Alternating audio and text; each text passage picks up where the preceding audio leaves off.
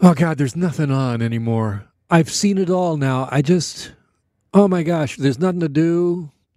Movie theaters are closed. Pretty much everything's closed. No in-restaurant dining.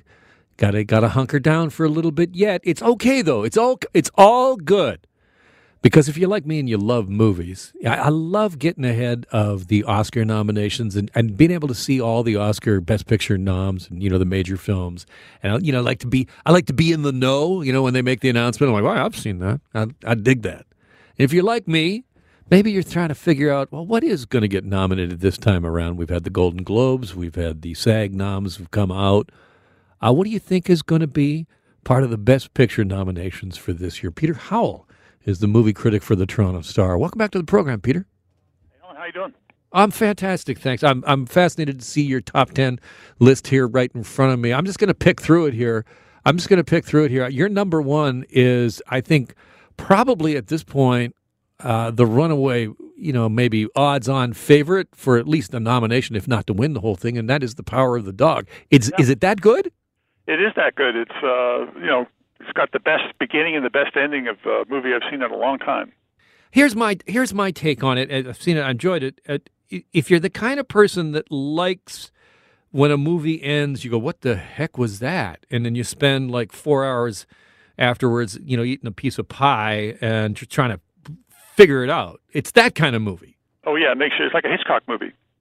Do you think it's got wide enough appeal, because it does have that, like, I don't know what happened, what did happen kind of a thing? Exactly. Well, I mean, it's on Netflix, so it's got that leg up right there. Right. I think if people watch it and they watch it right to the end and they're not playing with their phone, they'll love it.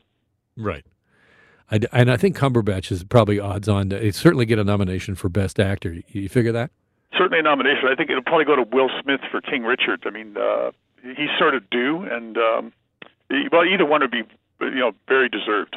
All right, now, I don't see King Richard on your top 10 list here. It was on my runner-up list. It was quite good. I mean, King Richard's a funny movie. It's basically about the two Williams sisters, but it's about their dad and how he helped them become tennis superstars. So it's kind of like a bait and switch in a way. But Will Smith is great. He's a very idiosyncratic character in it, very watchable, and I think he has a very good shot of winning. What's the new Coen single brother movie? That one's not on your list either. It's called, The Tragedy of Macbeth. Yeah, that one. I liked it. I had a few issues with it, but you can only put so much on your list, right?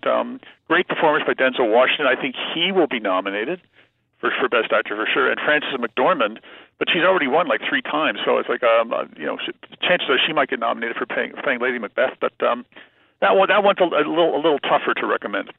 All right, here's a couple of other on your list. The one that is getting just crazy hype, but I don't think we can see it. We can't see it now in Ontario with movie theaters closed, is Licorice Pizza. I know, it's weird. We were showing it Tip Bell Lightbox and other theaters up until about a week ago, and then they locked down theaters again. I'm hoping before the Oscars come around, either theaters will open up or they'll find a streamer to put it on. It's the most fun I had at the movies the past year. It's a great movie. It's like a real screwball comedy. Paul Thomas Anderson it's kind of a memory of his life in the 70s as a kid growing up, and the characters. It's just a great entertainment. Is it like a kind of a Wonder Years sort of coming of age story? A bit like that, yeah. I mean, you've got the son of Philip Seymour Hoffman, Cooper Hoffman. He's a 15-year-old, very precocious kid who decides that there's a 25-year-old woman named Lana Heim that he really wants to go after, and she's saying, I'm 10 years older than you. So that's kind of the basic premise there. But it brings in so many different things. There's not Bradley Cooper's nominated for Best Supporting Actor for a small role playing John Peters, the producer and boyfriend of Barbra Streisand. And it's a very entertaining movie, and that's a particularly entertaining role. All right, if you've got the major streamers, let's just say you've got Netflix, maybe one or two other ones. What's your pick for this weekend? Give me something to watch that you would recommend this weekend, Peter.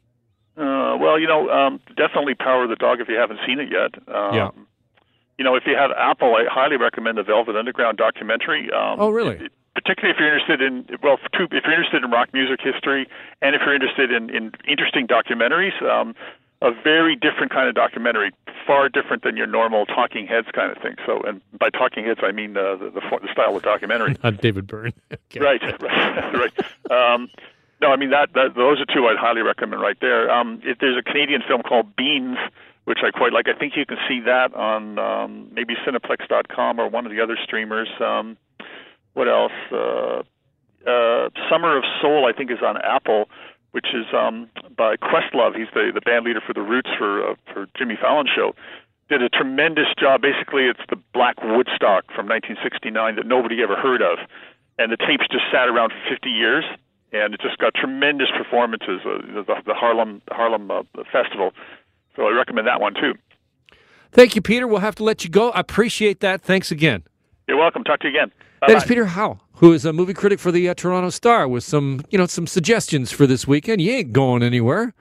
Where are you going? Sit yourself down, put on 3 masks, get yourself some popcorn, and fire up the Netflix. And if you're lucky, you get to chill.